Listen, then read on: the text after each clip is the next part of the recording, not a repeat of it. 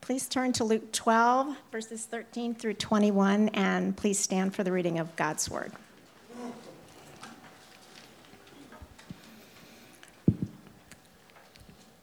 Someone in the crowd said to him, "Teacher, tell my brother to divide the inheritance with me." And Jesus replied, "Man, who appointed me a judge or an arbiter between you?" And then he said to them, "Watch out, be on your guard against all kinds of greed. Life does not consist in an abundance of possessions." And he told them this parable. The ground of a certain rich man yielded an abundant harvest. He thought to himself, "What shall I do? I have no place to store my crops." Then he said, "This is what I'll do. I will tear down my barns and build bigger ones, and there I will store my surplus grain. And I'll say to myself, you have plenty of grain laid up for many years. Take life easy, eat, drink, and be merry." But God said to him, "You fool, this very night your life will be demanded from you. Then who will get what you have prepared for yourself? This is how it will be with whoever stores up things for themselves, but is not rich toward God." This is the word of the Lord. It's good to be back. How about that Laodicean problem? I never thought that I would have to ask when picking a date, well, what are you going to do the day before? How's that going to affect me? But I feel like what we're going to teach unintentionally fits really nicely with what we began last Sunday, so I'm excited for that. And then how about Dave? He's a triple threat, right? So he can preach, he can do announcements, he can do worship. So my goal is to see him up here leading one Sunday. So we're looking forward to that, Dave.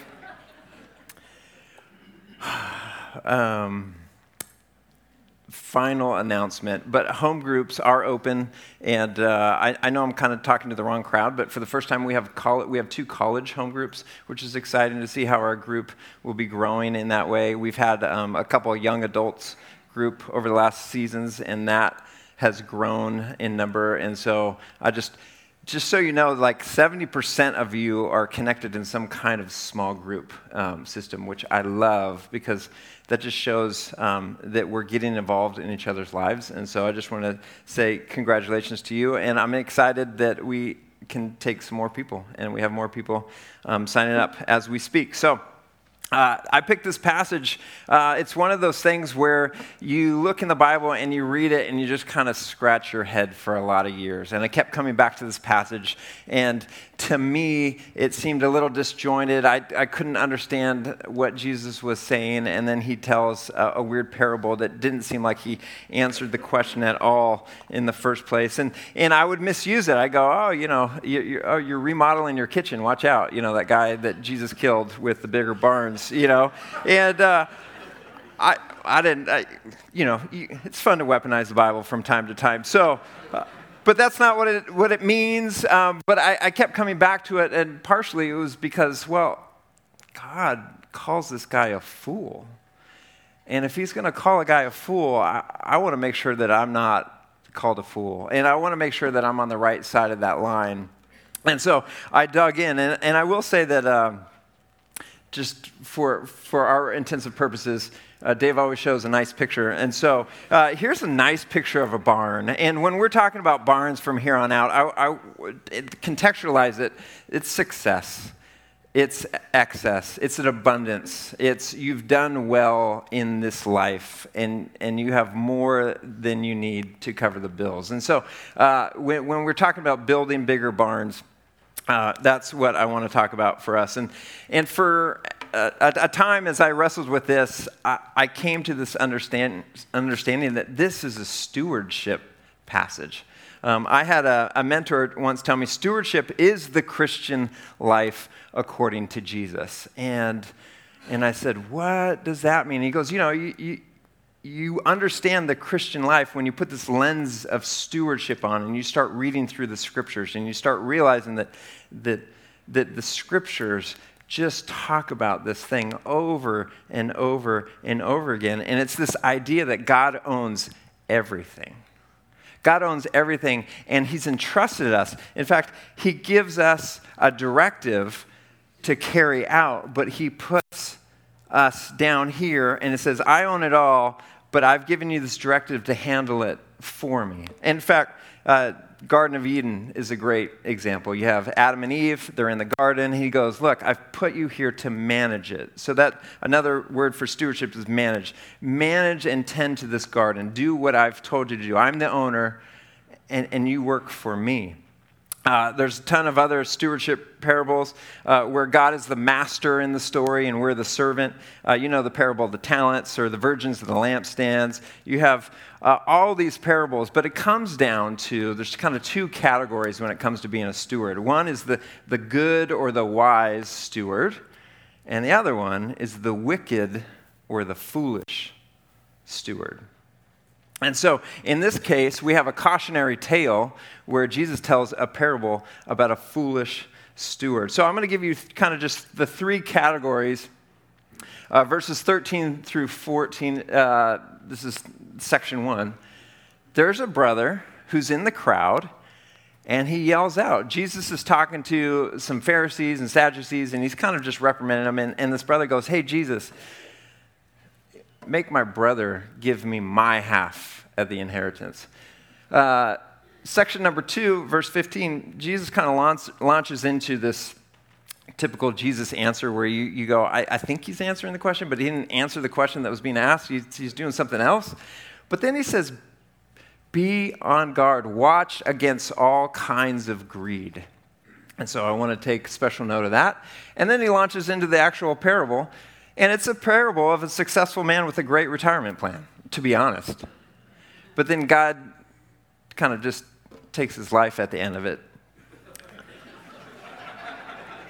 And so it's a cautionary tale. And in this cautionary tale, what we understand and what we'll come to see is that Jesus is revealing a lot about our hearts. And so I want to talk about this parable. Guy was rich. He would have been revered, right? It's an agrarian society. It's all farmers and shepherds and all that kind of stuff. And so here's a guy who's really successful. And in that culture, kind of like today, if you're really successful, people look to you and go, man, he must be doing something right. And he would have been holy and wise because, man, God really loves you because you have been blessed. And so he would have had a high standing in this community. His decision to build bigger barns isn't a sin issue. It's not necessarily bad to build bigger barns. Or we can always say it's not always a sin to build bigger barns. We have examples. We have Joseph built bigger barns in Genesis. During the 7 years of abundance, the land produced plentiful. Same situation that we see this man. And Joseph collected all the food produced in those 7 years of abundance in Egypt and stored it in the cities. In each city, he put the food grown in the fields surrounding it. Joseph stores up huge quantities of grain, like the sand of the sea. It was so much that he stopped keeping records because it was beyond measure. Maybe Joseph had a bigger abundance problem than our guy here, but he didn't get killed.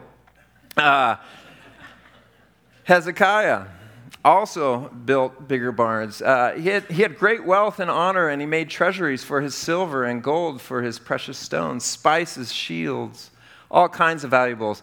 He also made buildings to store the harvested grains, new wine and olive oil, and he made stalls for various kinds of cattle and pens for the flocks. He built villages and acquired great numbers of flocks and herds, for God had given him very great riches. So it's not a sin to build bigger barns.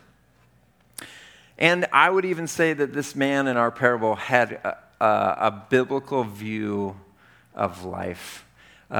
He probably got his retirement plan from Ecclesiastes 8:15. So I commend the enjoyment of life because there's nothing better for a person under the sun than to eat and drink and be glad. Then joy will accompany them in their toil all the days of their life God has given them under the sun. He was probably thinking, look, I could sit back, I can relax. And look, there's something about Ecclesiastes. I'm just going to eat and drink and be well. So why did God call this man a fool? But God said to him, "You fool, this very night your life will be demanded from you. Then who will get what you prepared for yourself?" I mean, in this case, God did not pity the fool, you know. He says, "This is how it will be with whoever stores up things for themselves, but is not rich towards God." And in saying this, Jesus is pointing to the heart of God and something fundamental about what reality and how reality works.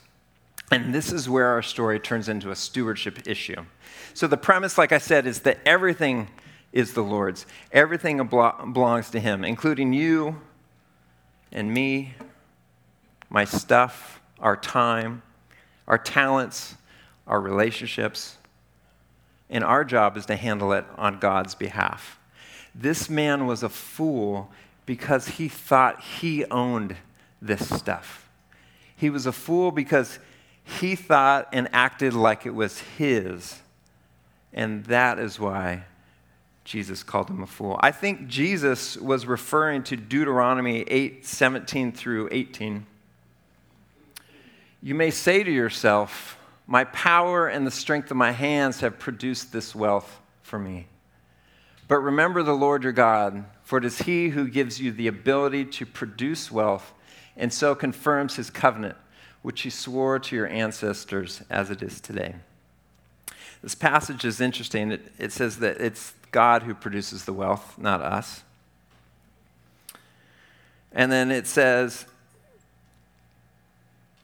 that there was a covenant. And the covenant was that we were blessed to be a blessing. There's an African proverb that says, "Don't be a kink in God's hose," right? We're supposed to be these conduits of blessing that flows through us. And we can experience those blessings and we can hold on to those blessings. But at the end of the day, God is doing something through us for others that we are supposed to be a part of and steward and pass on, but not create a reservoir or a kink in the hose of blessings so that we keep it for ourselves.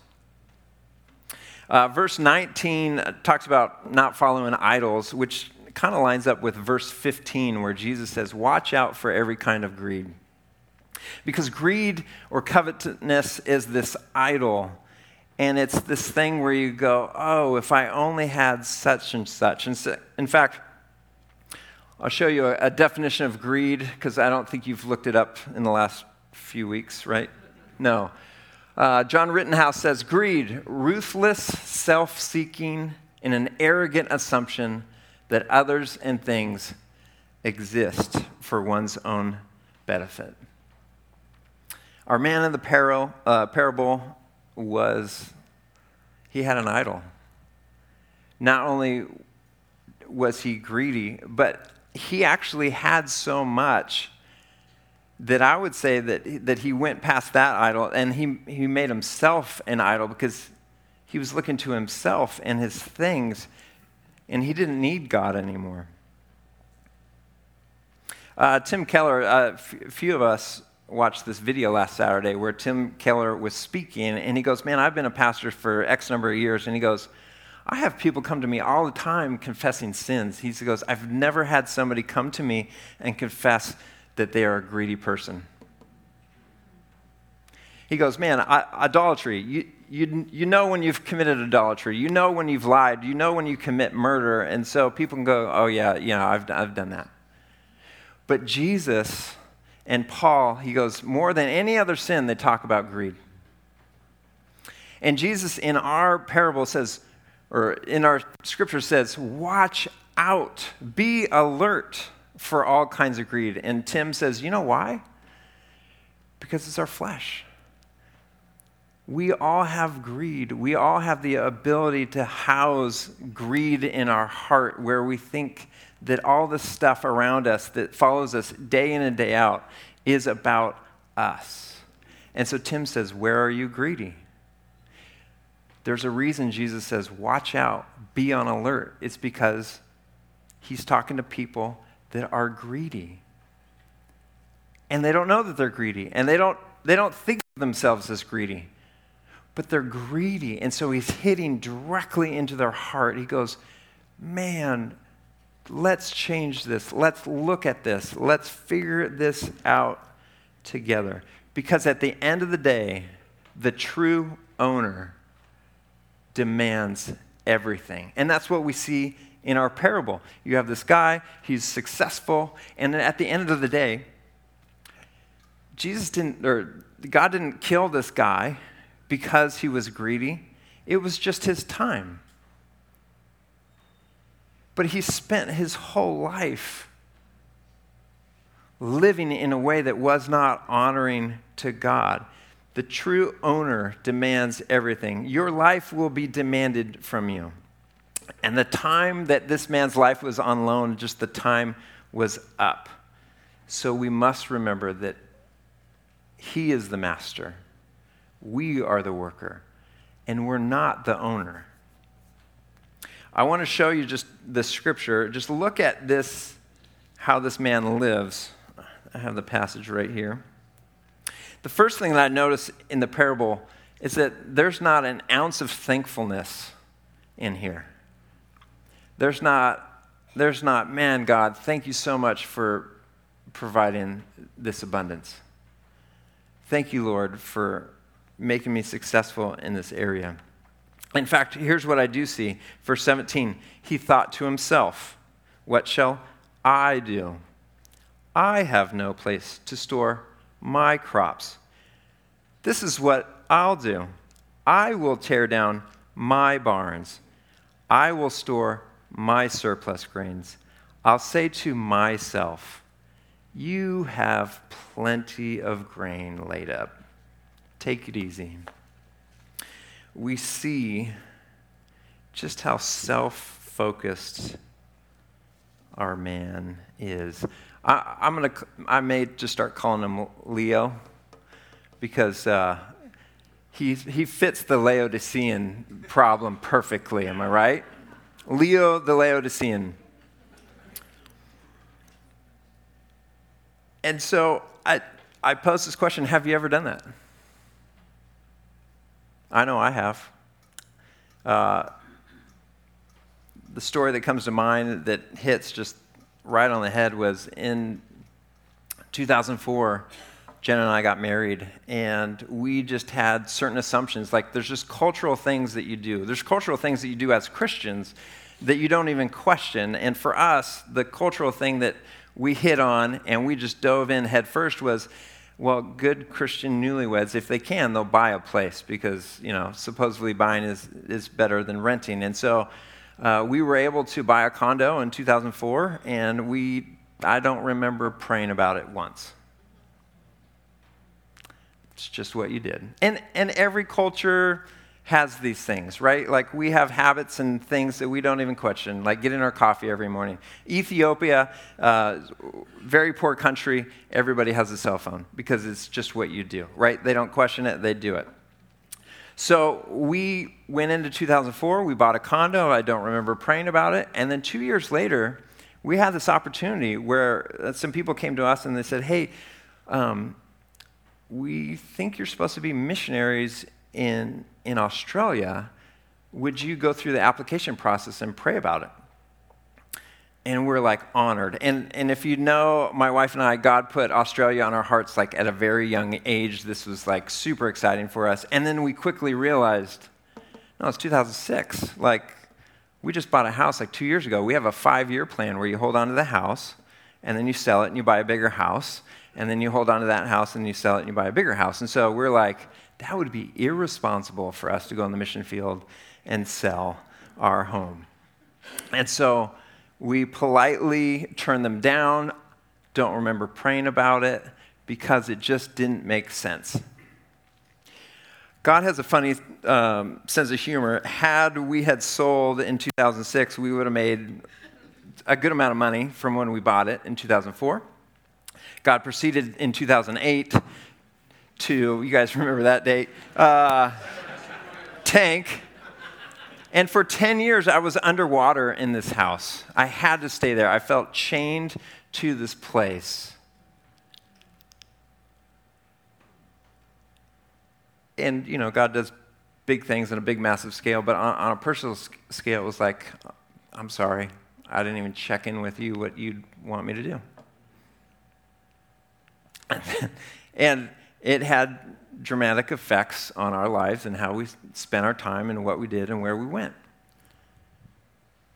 And man, let us hear. So, very positive outcome, but the process was hard, and it changes all into the point where now I get into these decisions, and not every decision, and I'm still working on it, but I'm like, okay, Lord, I'm stepping into this, and I think you're going to guide me, and he does. And sometimes he gives me peace, sometimes he tells me no, and I've been able to see him be faithful in that.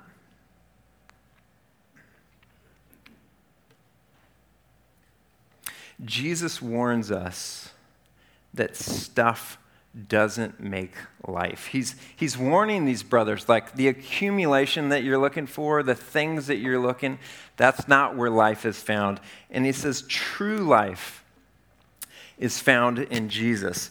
And we know that the free gift of God is eternal life in Christ Jesus our Lord. And we know that Jesus says in John 1:9-11, I have come they may have life and have it abundantly. So let me distill down what I think the abundant life or true life is. I think it's operating as stewards of all he's given us and asking him what we should do with it. I really honestly think that if we can go through life and we're walking with Jesus and we're like, okay, Lord, you gave me this. What do you want me to do with it? That he's going to lead us. He's going to provide for us. He's going to take care of us. And he's going to empower us because he wants his kingdom to come and he wants amazing things to happen here. And he wants the lost to be reached. He wants people to be encouraged. He wants the body of Christ to be strengthened. And so he's like, I'm for all these things. I just need you to listen to me and to walk with me. Because we forget that it's God, not money, that's our source of security and significance. That's just something that passes in our brain and it goes right out until we make it a discipline to remember that God is our source of everything. Do you remember the question to the boy, who has made me judge or arbiter between you? You know what the answer is? God. God made Jesus the judge. And so in one sense, like, this kid is coming, and he doesn't recognize what he's asking, but he's found the right guy to speak into the situation. And as far as an arbiter goes, Jesus is not going to be a good arbiter. Here's why. Because an arbiter needs to be fair and not biased, and Jesus is actually, that stuff's all mine. You're talking about if you should get 50% of this. No, it's all mine. It's not the answer that the boys are going to be looking for. But the truth is that God owns everything. And you remember what they're fighting over, right? Inheritance. Well, what's inheritance? Inheritance is surplus of somebody else's life that they didn't use up or delegate out. And now it's coming to them, so it's not even theirs. But here's the M. Night Shyamalan twist that I think is happening. They're in a small town, it's a small Jewish village. The scripture starts off when he starts telling this parable, a certain rich man. All the scholars go, hey, they knew who he was talking about. I'm going to go on a limb and say that I think he's talking about their dad. They have an inheritance. Their dad just died. They haven't even settled it yet. And what if Jesus is going, hey, you want to talk about the inheritance? Let me tell you the story about how your dad lived and died. And let me show you what he cared about. And you're asking the same question. You're running on the wrong operating system. You have your earthly father's operating system, not your heavenly father's operating system. And if I can kind of shake you up a little bit, I want you to see that there's a totally different way. Because if you don't change right now, you're going to end up just like your dad. And who gets this? Your kids. But the heavenly operating system, you will recognize that your talents, your looks, your time, your stuff, your money, your relationships, your job, your family, your 401k, your barn, your house, your car, how we treat people, all flows through your Heavenly Father and His direction and what He has for you. And so don't worry about who gets what here. At the end of the day, He wants our hearts to be thankful to God, praising the Father, and being stewards of everything He's trusted. In fact, we know this because right after He tells this parable, He turns to His disciples and He just starts explaining. I'm going to highlight it for you. He says in verses 22 through 34, He goes, this is what a good steward looks like. Don't worry about your life. Your Father knows what you need, but seek His kingdom. Sell your possessions, give to the poor, be generous. Store up your treasures in heaven. Now, Jesus is telling a cautionary tale, but I want to give you a positive view of what a good steward would look like. So I rewrote the parable in positive, right? Some of you work through negatives. You know, I had a lot of bad coaches and teachers, and I go, I'm not going to do that, you know. But some of us need a positive. So here's the kingdom way. And He told them this parable. The ground of a certain rich man yielded abundant harvest. He thought to himself, what shall I do?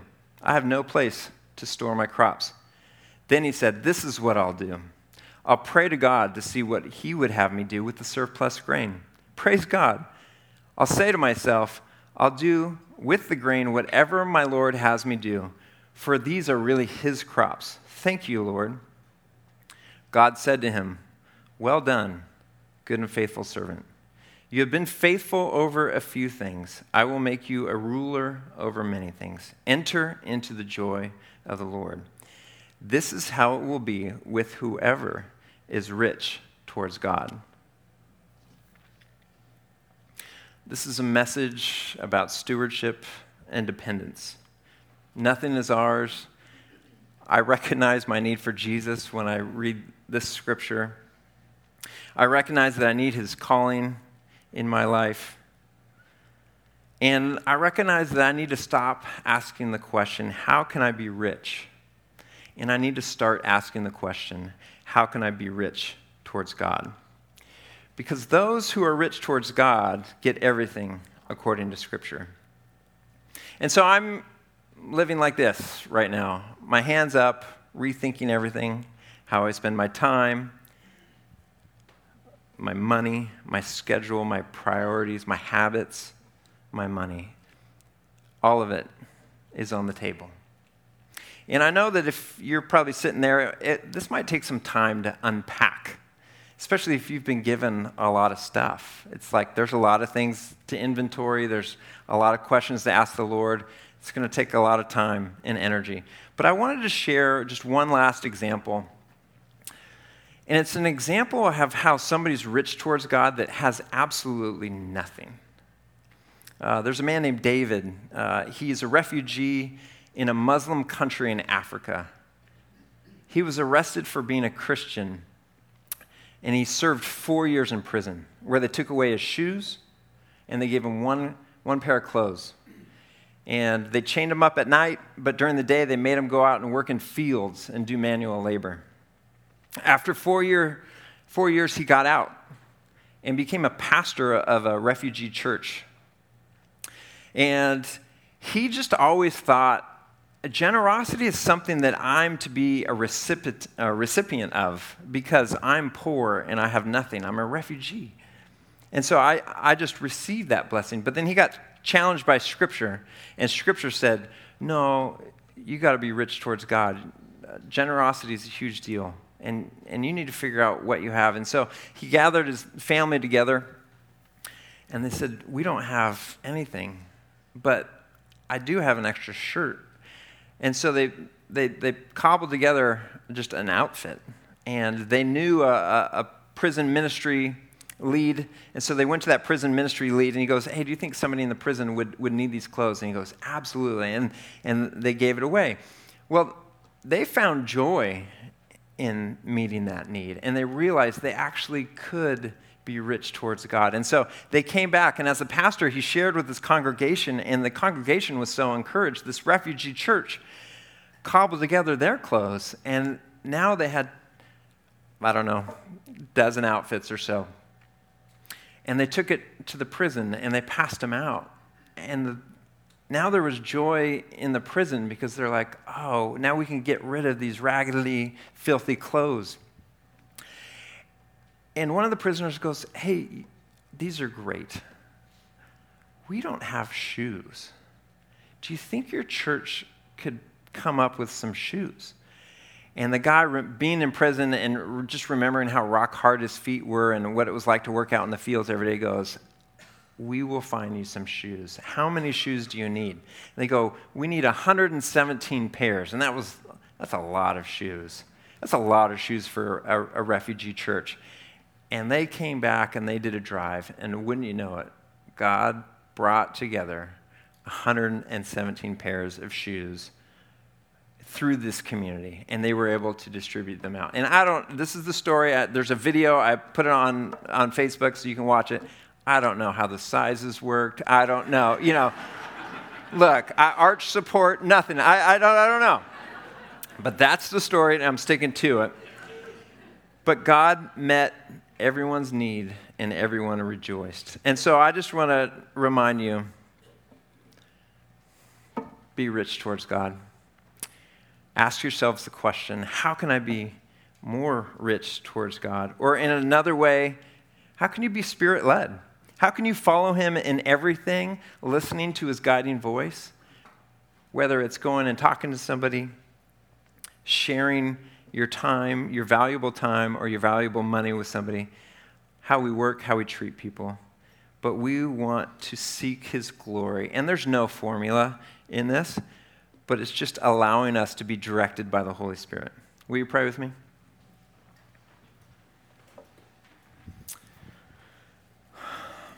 God, I love your wisdom and stories. Thank you for the reminder this morning. God, it's all yours. I want to confess in front of everyone that it is all yours. But we want to give it back to you. Lord, help us give back to you what is already yours. Lord Jesus, empower us and move us and give us creative insight from your Spirit on just what it looks like to be rich towards you, God, as we only now have the opportunity to store up treasures in heaven before we get there, Lord. So can we just send stuff on ahead? And can you partner with us in that? And can you lead us in that, Lord Jesus? And help us just look at this greed issue that's been brought up. How do we watch out for that, Lord? How do we be honest with ourselves, Lord? I pray that you show us that as well. Lord, we love you, and may we just sing praises to you right now. In Jesus' name, amen.